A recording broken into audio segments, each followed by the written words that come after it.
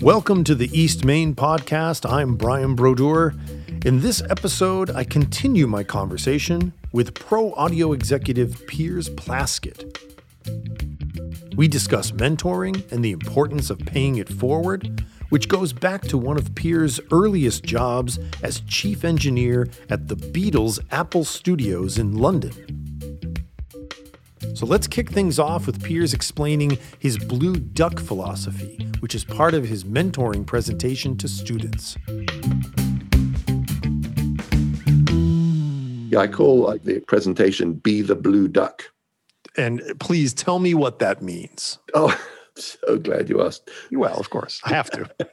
Did I feed you that line or No, that is natural, please.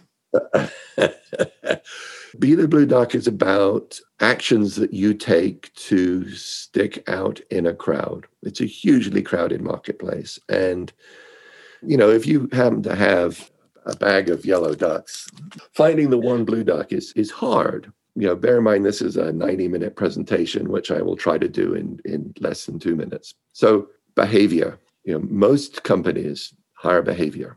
And so there are certain things that you can do when you meet somebody for the first time, be it at a trade show or networking event. There are certain things that you can do that will make you slightly different from the other people that they will interact with. One of my favorite ones is the business card. Something I learned in my travels to Japan is, you know, it is courteous to take the business card, read it, and comment on it. Now, that's completely alien in our environment, right? But it's also something that's really easy to do that makes you slightly different than everybody else that's handed a business card.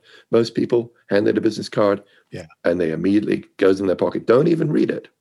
You take a moment, you look at it, you read it, you say, "Oh, Piers, wow, you're the CEO. That's cool. And you're based in New York." Now, those couple of things, it's like, okay, that person is different. Will that get you a job? No. Will that be one of several things that you can do that would make you stand out? Yes. Another one is remembering a person's name. Oh, yeah. Which is hard, especially when you get older. Less of a responsibility for me today, but certainly there are proven ways to remember someone's name in a meeting. The number one proven way is to repeat their name multiple times. Sure. Brian, I meet you. Let's say, you know, you're doing a networking event at Berkeley, and you've got a bunch of students that want to come around. I haven't met you before. And it's like, "Hey, Piers, meet Brian." I say, "Hey, Brian, I'm Piers. So, Brian, what do you do here?" And then you answer the question and say, and Brian, when did you graduate? And use that enough times, and you start to remember the name. Now, there are a bunch of other things, but there are things like that, sure, that in the person you're speaking to, in their mind, it's like, this person is slightly different. And different is good because difference gets recognized. Right. One of the pieces of the video I saw, you talk about the phone interview, and then you go for the in-person interview and treat everybody well. And that when you leave, you don't want the receptionist saying, "Oh, the guy showed up and he changed his shoes in the lobby." And that, it's just excellent advice. And like I said, that anybody that's seeing or listening to this discussion, they immediately should try to find that element of what you do. And it's great stuff. Now, this is actually leads me to a topic that I wanted to get to, and we've already gotten to, which is mentoring. And you know, my mentor, you happen to have known, who is Harry Hirsch. Oh, my goodness. Yes. Yeah. Yeah. The builder of media sound in New York City and sound mixers and, you know, longtime recording studio executive. Would you tell me about Harry? Would you tell me what you remember of him? Yeah. My interactions with Harry were because I was looking for a job. Same with me. I mean, this is back in the day that if you wanted a job, you would write somebody a letter. Sure. And attach a resume to that letter. Sure. I ran a recording studio in New York City for several years. And I made a point that every single person that wrote to me for a job, I responded to. And if somebody wrote to me from Cincinnati saying, I'm going to move to New York and I'm going to get a job and I have absolutely no experience, I would photocopy a section out of Mix magazine of recording studios in Ohio and send it back to that person and say, work at one of these places first. Yeah. Because that is the foot in the door that you need before you come knocking on my door. And perhaps one of the most wonderful things is that over the years, I have run into people who said, you were the only person that wrote to me, and thank you. Wow. It's a cool thing. I mentioned before, it's a tiny business. Yeah.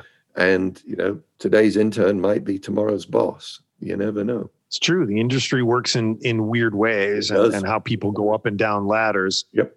So let's talk mentoring. You've done a lot of mentoring in a lot of different roles, of course, in your executive role in pro audio, in the studio business in general, but you've continued to give back and you present these student seminars. Why do you do it? What makes you passionate about that? Why is it important to you to be a mentor and give back?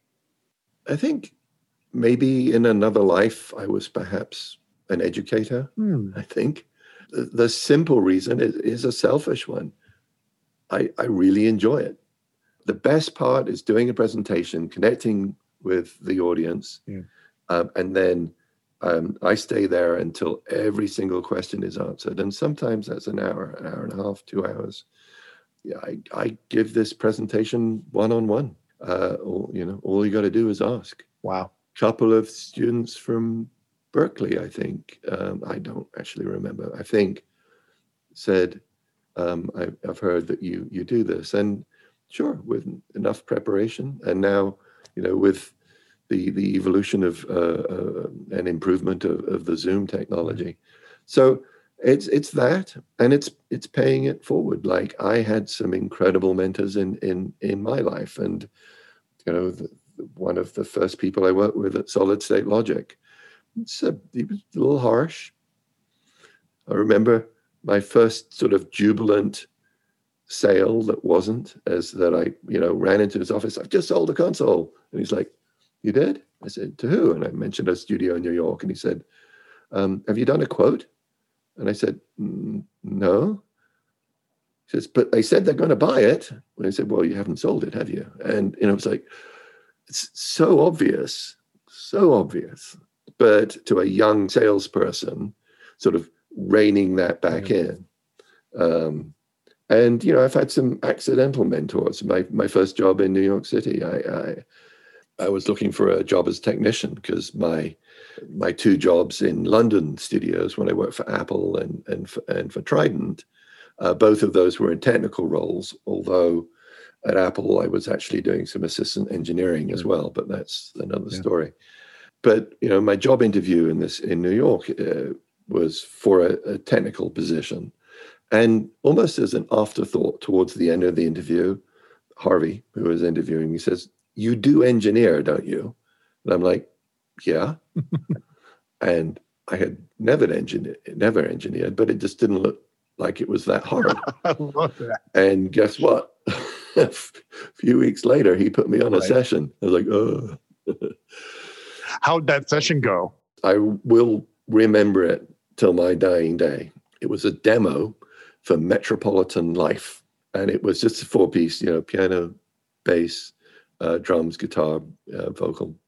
They're all superb New York session musicians. Sure. And so, within 2 minutes of them arriving in the studio, they were ready.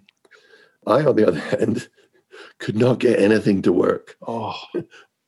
I eventually found one microphone that worked. And, it was a Tascam console. It was, a small demo studio. And wow. I was calling Harvey. He'd been on a very late session the night before and he wasn't picking up. And for a demo session, you have to get the musicians out 20 minutes after the session starts. Otherwise, you move into the next sort of, pay segment. Sure. Yeah. The scale. Yeah. 17 minutes past, Harvey calls me and says, "What's going on?" I said, "Nothing's working." I said, "Carmen, what?" He said, "Okay, there's an equipment rack to your left. All the way at the bottom, there's a toggle switch. It isn't marked. If you flick that, you'll turn on the phantom power for all of the microphones." And I'm like, oh, yeah. Thanks for the unmarked phantom button. Clicked it on, it came up. Yeah. Got it on tape, and the guys were out the door at 20 minutes past 10. Wow. And my career as a recording engineer began. Well, listen, I have to segue. Not everybody knows that your early engineering or studio experience was with Apple Studios. Mm. And of course, people might think, gee, Steve Jobs, did he have a studio in London? No.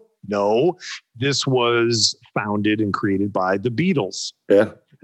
Would you mind telling me how that all went down and what that was like, what you did? Because I have my own knowledge of it, but I really want to hear you describe. So I worked for the Beatles after they had broken up as a group, and after the Apple building at 3 Savile Row had been compromised by the studio designer. Yeah. When building the studio in the basement, decided that there were some columns that were obstructing line of sight, and so the whole building had to be gutted, and that's the story. Yeah. But Apple set me on a pathway that I use as sort of a core of what I speak to students about, and that is, be in the right place at the right time. Right. I wrote to a bunch of recording studios. It was a process. I'd accepted a job. I got a letter from Apple saying, "Piers, we've been trying to reach you by phone. We'd like you to come in for an interview." This dragged over a few days. I went in, I had my interview, and it was the usual, we'll get back with you. But, the pressure was mounting internally because I'd accepted another job. And I said, do I want to work for this studio or do I want to work for Apple? I think I want to work for the Beatles. How public was their ending at that point? Yeah, the Beatles had officially broken up. So Apple Studios, of course, there's kind of like the failed building of it. People know that story. But what was the temperature? Was this a dying situation? Was this, wow, this is a huge opportunity? What was your vibe or temperature about taking that job? Sure. I mean, the studio itself had a bit of a rocky start, and some people will alternately blame and credit an individual by the name of Magic Alex. Right. But when I joined, the technical aspect was thoroughly sorted out, and it was a very, very busy recording studio. Interesting. It's a single main recording area, one control room, and a separate dubbing room and a mastering facility. Mm-hmm. And so not a huge operation, a very small staff. I applied for a job as a technician because I knew I could fix stuff. I knew which end of a soldering iron was hot, and the basic sort of understanding of signal flow and so forth, and said, let me join you and fix things. Yeah. To conclude sort of the hectic week when I was interviewing with them where they were not committing and I'd already accepted another job. Yeah. I eventually on, Friday morning before the Monday I was meant to start elsewhere, called up Eddie Klein, not related to Alan Klein. Right. I called up Eddie and said, I have a confession to make. I accepted a job at such and such a studio. Studio manager is this person's name. I meant to start Monday. I'd much rather work for you. And he called back that afternoon and said you could start Monday. And so I joined Apple as green as one could be. I was probably 20, very early 20s, 20 maybe, right around 20. And off I went. And Eddie, an incredible mentor, not only showed me the inner workings of all of the hardware, but also connected me with the external resources that I could use when I couldn't fix something, where to send it to and so forth. And I was on the job 6 weeks, figured I was doing okay. I started putting in a lot of overtime because I was requested to work on sessions. And so my paycheck literally got a little bit fatter. Back then, many people got paid in cash. I mean, it was all on the books, but the more you worked, the fatter the envelope was. Yeah. And anyway, after 6 weeks, he called me to his office and said, okay, Piers, I got good news and I got bad news. I'm like, ooh, I'm busted. And he said, I've decided to accept a job at the BBC and I will be leaving. And I said, is that the good news or the bad news? He said, well, I've spoken to the owners, John Paul, George and Ringo, and I have recommended that you take my position as chief engineer. Okay. And I'm like, ooh. Deep end. And I'm like, now's the time to ask for more money. I didn't ask for more money. I get up, I'm walking out of his office, and he said, oh, one more thing. It's sort of like the Columbo moment, I'm like, yes. He said, you should know that you were the only person that applied for the job. We were never speaking to anybody else. And even though you were a bit irritating in the beginning in terms of getting an answer out of us, we decided that your persistence was worth bringing you on board. Well, thanks for listening. That was part 2 of my 90-minute conversation with former CEO of Solid State Logic, Piers Plaskett. In our next episode, I conclude my conversation with Piers, where we discuss the similarities between the music business and the restaurant business, how technology has changed the process of producing music, and we hear about his interactions with the Beatles at Apple Studios in London. So until next time, this is Brian Brodeur, and if you have enjoyed this episode, please subscribe to the East Main Podcast and leave us a good rating.